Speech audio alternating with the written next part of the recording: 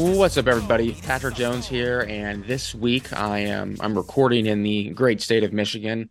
I have been traveling a lot the last few weeks, and this week I'm going to be recording it in Michigan, and I'm going to be talking about the recruiting process and how to help you navigate the recruiting process. So I work with players across the country in the recruiting process and help them in the recruiting process. And I think it's important because I get a lot of questions and DMs about college recruiting.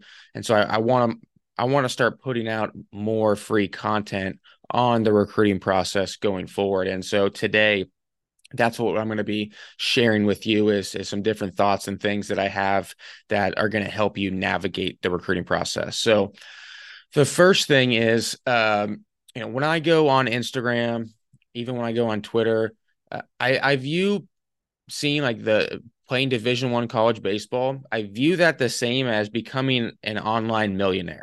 And here's what I mean by that. When I go on Instagram, everyone makes it seem like it's so easy and it's so common to become a millionaire, right? I mean, it's just, you do this course or you say, these things, you sign up for this class and before you know it, you're going to be a millionaire. And it just seems like everybody's a millionaire. When in reality, if you look at the statistics, less than 1% of the population is actually a millionaire, right? So a lot of times, these people are full of it and they're not millionaires. And even if they are, it's like you don't really necessarily know how they got that money. Like they could have inherited the money. You just don't know. And so statistically, social media is designed to make you feel like you're missing out if you're not on it and if you're not doing the things that everybody else is doing.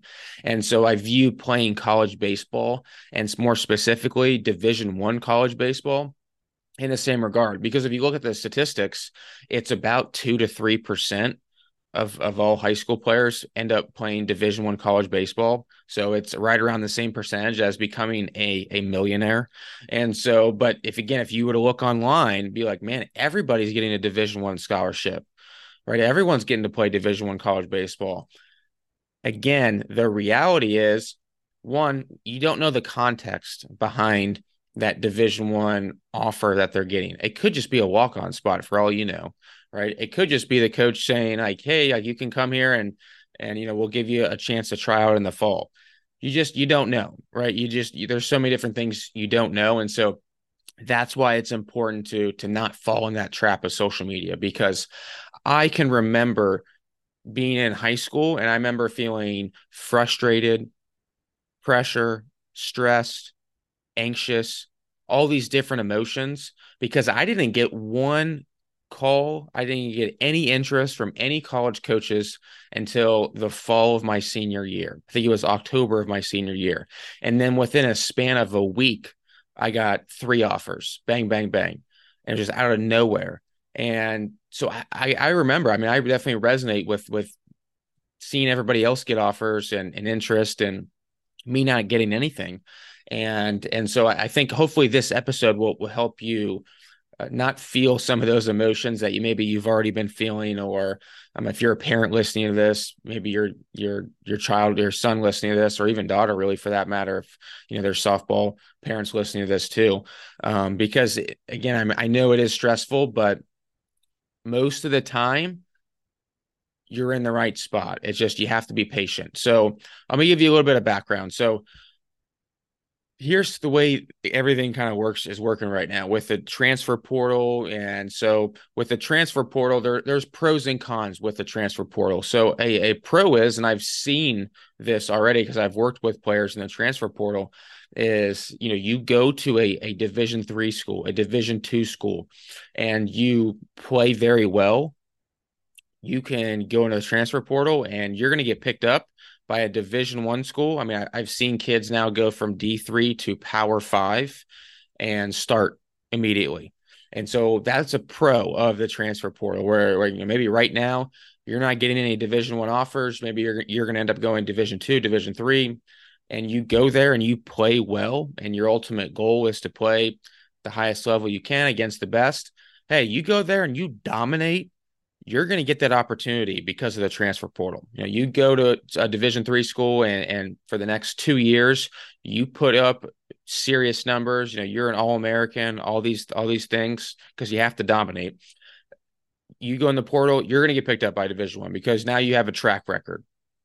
Now, one of the cons is though of it is it does, especially right now, it pushes the high school recruiting back a little bit. I mean, in June and July, I forget which month it was, there was a couple college coaches that I talked to who went down to a tournament down in Georgia. And these are both, high level. One was a mid-major D1, the other one was Power Five. And they told me they said they went down there to this tournament and they looked around and it was just them two coaches scouting it. And they were asking each other, like, are we even at the right tournament? And they were saying that because all the other coaches were at all these college summer league games scouting players from the transfer portal. And so because of that, that pushed a lot of the recruiting back in June and July. And so I think now in the fall going forward is going to be a very important time for players to get recruited if they haven't been already. So I thought that was an interesting story. And one of the other couple cons of the transfer portal is, hey, you go to that Division I school that you want to go to so bad, and you don't produce, they're more likely to not renew your scholarship because it is only a 1-year scholarship. If you didn't already know that, it's only a 1 year and you re-sign it every year. So they're more likely to not renew your scholarship after 1 year if you don't produce, because those coaches know that they can go in the portal and grab somebody else who already has produced. And so that's a con of the transfer portal from a player standpoint. So there's pros and there's cons, like everything else in life. And so instead of complaining about it, let's just embrace it and let's move on, because I have seen it work in a positive manner. I think sometimes for some players, change of scenery can be the best thing for them. And so I think the next thing that I think is important for me to explain is, because I get this a lot from people asking questions, is what are coaches looking for? Because I have people reach out to me and parents sometimes, and it's, he's got the metrics, he's got all the measurables. Like, why isn't he getting the offers? And there's a couple reasons why. So I'm going to go through that right now. So I think I'm going to start off and I'm going to explain what a Power 5 player looks like. And then that way it's going to be easier to go down kind of from there. So here's what a Power 5 player would look like from a position player standpoint. All right. And there's going to be outliers, but this is the majority. All right. So from a position player standpoint, they're going to be able to at least hit the ball 100 miles an hour exit velocity. All right. They're going to be right around that range, right around there, 100 miles an hour exit velocity from a metric standpoint.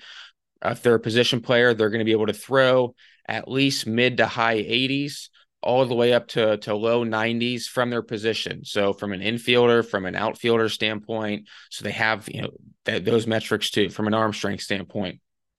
If they're a position player and they're playing up the middle, so shortstop, second base, center field, their 60 times going to be 6'7", 6'6", 6'5", in that range. Corner players, maybe a little bit slower, but because they're corner players, that means that they're going to have to, they have to have a better bat, because if they don't have a really good bat, then it's not going to be worth it for them to offer that particular player. So for a corner guy, they need to have a little bit better bat. Maybe they're not as fast. Guys up the middle, those are usually going to be the 60 times. And then the pop times, I'm not even going to say a pop time, because nobody actually looks at pop times from showcases. And I had Devin Mesoraco, who's coaching at Pittsburgh right now, and he even says that too. Like, nobody is looking at pop times from showcases, from showcase times, because everyone cheats. It's not realistic. So people only go off of in-game pop times, period. So I'm not even going to mention a pop time from a catcher standpoint. Also, the other thing too is I've talked to some coaches lately about infielders specifically, and arm action is very important for them. So they want to see a good, clean arm action. This one particular coach told me that he feels like he can help players with footwork, with things like that. But he said if they don't have a good arm action, he said that's way too long of a a process to be able to help them fix. That's going to be way too, I don't have that much time, because coaches only have so much time. Like you got to go there and be able to ready to play right away. I think from a statistic standpoint, so that's from a metric standpoint, from a statistic standpoint, hitting standpoint, I think this is the separator. This is the separator because everyone just looks at this at the metrics where it's like, oh, he's got to get really good 60 time. He throws hard. He has good exit velocity. That's just a resume. All right. You're not going to hire somebody solely off a resume, right? You want to see, hey, talk to them, see what they're like. Maybe you want to talk to the people who have worked with them, and you want to see the specific results, right? Maybe you've seen them, you see where they've worked at, but you don't know what have they actually done. And so that's similar to hitting specifically. So you have these metrics, but what have you actually done in game performance? Because at the end of the day, that's the only thing that matters. There's high school kids every year who have better metrics than players making millions of dollars in the major leagues. And the reason those guys are making millions of dollars in the major leagues and the high school kids, those particular high school kids end up not making it, clearly isn't because of the metrics. They have the physical tools. They don't have the in-game production. So from a position player standpoint, you need to be hitting with power. If you're going to go to a Power 5 school, you need to be hitting home runs, right? If you need to be hitting doubles consistently. You need to be able to control the strike zone. So if I look at your statistics and you have 150 at bats, there should be some home runs on there. There should be a good amount of doubles on there. There should be a good strikeout to walk ratio, because if you're striking out more than you're walking right now in high school, and I want to go play power at the Power 5 level, it's not going to get any better, more than likely. So if that's why one of the things I look at is what's the strikeout to walk ratio from a hitter standpoint. So if I have a hitter, I'll give you an example. If I have a hitter who has walked 20 times, I want to see the strikeouts under 10, for example. Like that's pretty good. Again, we're talking Power 5, so we're talking best of the best. So if you're walking 20 times and striking out 25 or 30 times, that's a lot of swing and miss right there. It's that or a lack of approach, one of the two. So that's kind of my view from a position player standpoint. Need to have really good bat to ball skills. I mean, you're dominating. You're when you're getting out, most of the time it's loud outs. You're lining out to people. You're constantly making loud outs, plus dominating, hitting for power, and controlling the strike zone. So that's kind of how I view that from a position player standpoint for Power 5 players. Now, from a pitcher, from a Power 5 standpoint, from a metric standpoint, again, we'll start off with the metrics. We're going to start out from high 80s up to mid 90s. All right. And there's, a little bit of room in there, depending if it's a left-handed pitcher, right-handed pitcher, need to be able to throw strikes.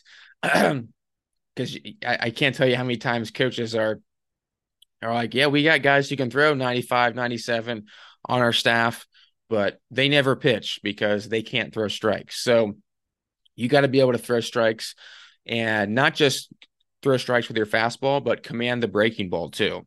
So if you can command, the breaking ball and the fastball, and then, have a changeup in there too, like now we have something with those type of velocities.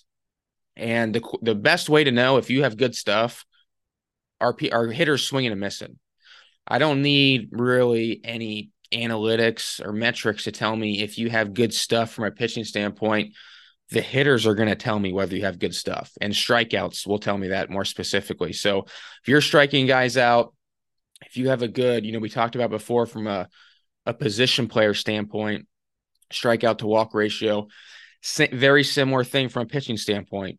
If you have 20 strikeouts and you have 30 walks, that's an issue, because those are free runners. College baseball is about winning. It's different than professional baseball at the minor league level. So you have to be able to throw strikes. So if you have 20 strikeouts, less than 10 walks, That's kind of the range that I would be shooting for. And I know that not everyone's going to be a finished product, but again, we're talking about the best, the Power Five. And so from that standpoint, all right, okay, so that's Power Five. Those are some of the metrics from a position player and a pitcher standpoint. Then it's like, okay, now we're going to go to mid-major Division One. And so I'm not going to go through like every single one like I did before. And so power is really the biggest separator, right? It's not necessarily that one player is substantially better than all the other players, because I think that's another thing is it's not always a big difference. A lot of times it's a small difference between two different players, and that's the separator. Um, and players and coaches miss on players too. They miss on players all the time. I'll give you an example of myself missing on a player, and this was not a high school kid. This was actually a college kid, which, if anything, should be less likely to miss on them than a high school kid, right? Because you have more data, more stats, everything. So when I was with I used to be a hitting coach in the Baltimore Orioles organization, and I was able to help out with the draft the 2 years that I was there. And one of the years, the way it worked is, you were sent a bunch of players, and you were to watch all their video and metrics and everything. And then you were to rank them, in 1 to 20 or whatever it was for a position player and then you would get different sets of players each day. And one of the players that I had was Joey Weimer. And so he's now in the major leagues for the Milwaukee Brewers. At the time, he was at the University of Cincinnati, and I saw his numbers. They were okay. They weren't great by any means. He never really dominated. I saw his swing. There was a lot of movement in his swing, a lot of movement. And so I think I went back and checked. I ranked him last on the list, all the list of players that I had. Ranked him last. He's the only one out of that list that ended up making it to the major leagues already. So point being is, people miss on people like Curley. I missed on that guy. Now, whether the Orioles would have actually drafted him or not, I mean, who knows, right? But that's not the point. Point is, you're going to miss on players, and that's just part of it. You learn from it, and you move on. And so I think coaches that I was talking to a coach the other day, and he was telling a story about how a school offered a player, and he was friends with the coach of the program. And he's like, why the heck did you offer that? That kid's not going to do anything. Like, I've seen him so many times. I don't like his size. I don't like anything. And 3 years later, he's an all conference player at this school. And so it's just, you're always learning it. It's an art more than it is a science at times.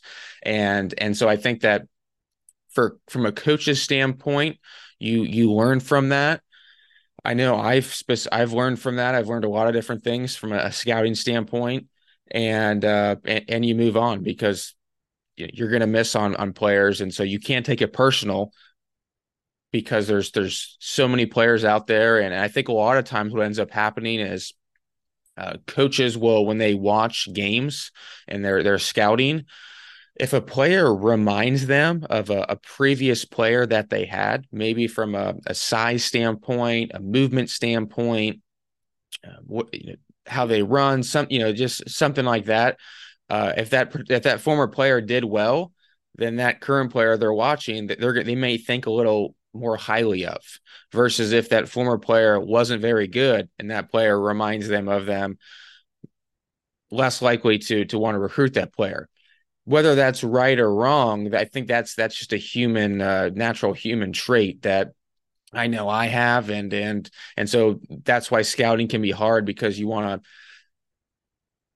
don't want to always make a decision always based on past experiences, because sometimes there's nuance to everything, especially in scouting. So everyone misses on players. That's the way it is, but sometimes coaches are just going to go with their gut, and it's frustrating, because as a player, you want to know specifically why they didn't offer you. You want to fix it right away, but sometimes you can't quantify everything, unfortunately. So now I'm going to explain in this episode how the scholarships are spread out. So I would just start at the Division I level. And so there's 11.7 scholarships, and a college coach sent me this. And so this is how it works, because I mentioned earlier I was an outfielder, a corner outfielder. I didn't get a lot of looks. And so one of the reasons that I didn't up until the fall of my senior year is hey, corner outfielders, they're usually sometimes the last to go, because I could recruit a shortstop and I could put him in the corner as a corner outfielder, right? But if I recruit a corner outfielder, he's not going to be playing shortstop in college.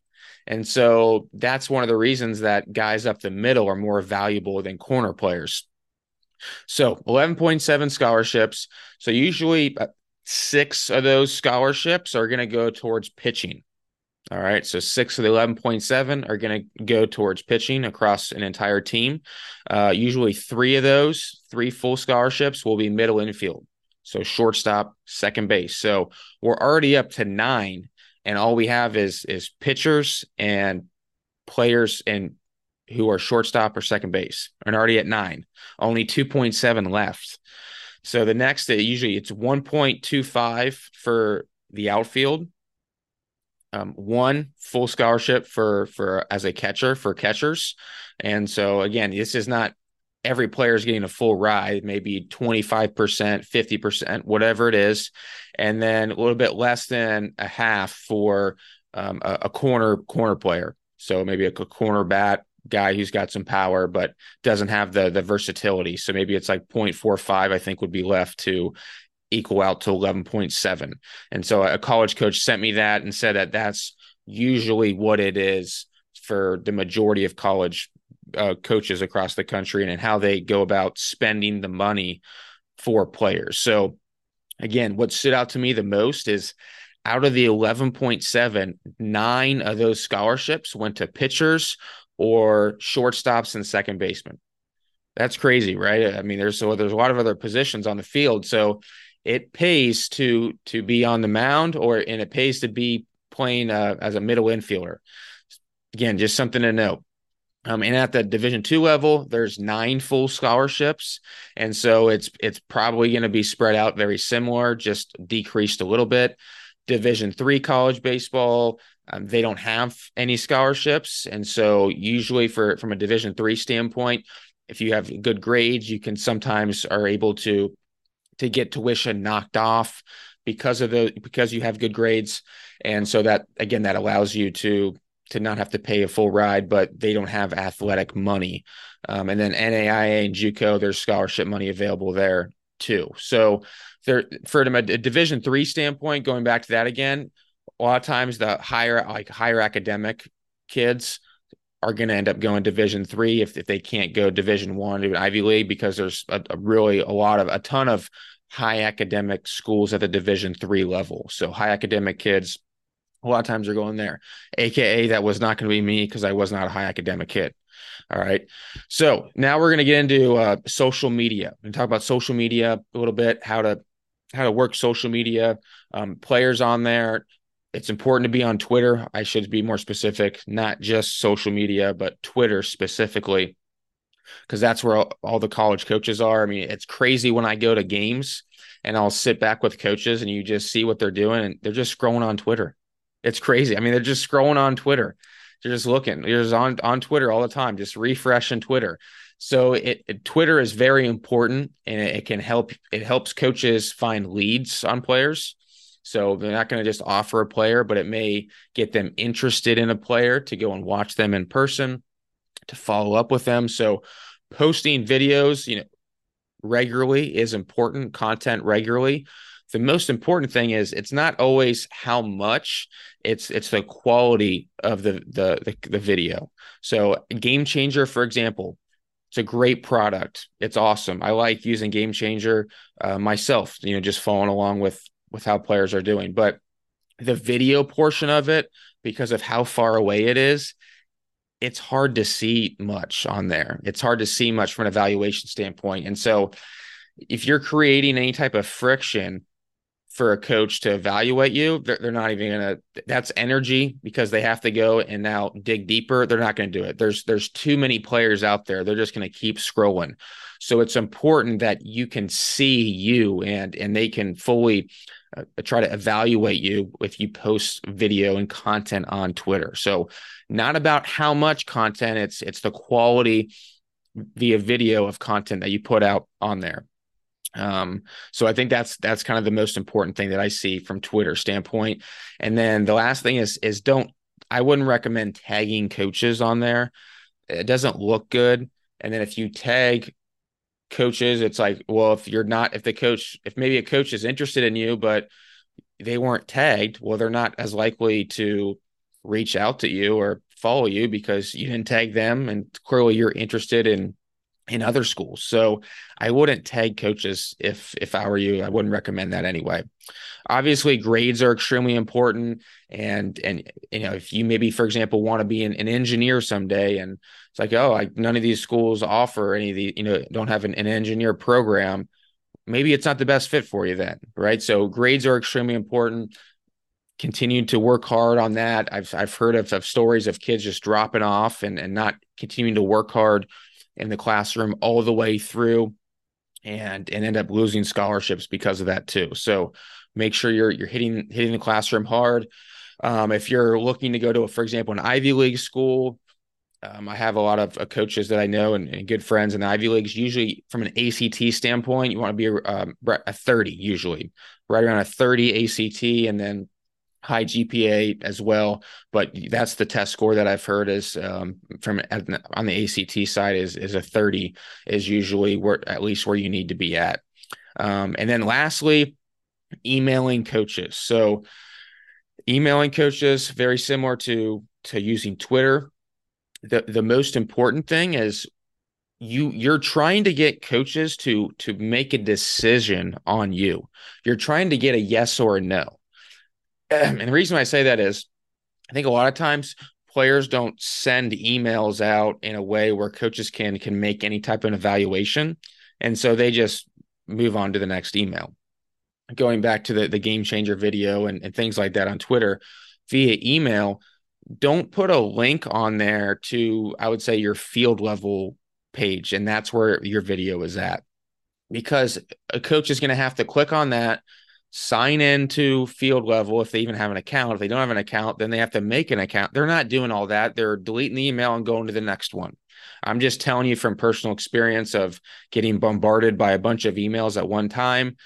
It's overwhelming. It really is. And so you don't want to create any type of friction. You want to make it very easy, very clean for them when they're looking at your video. If they don't respond, that doesn't necessarily mean anything. I've had a lot of players reach out to me, and I haven't been able to respond yet to all of them, but I watch every single video and I read every email.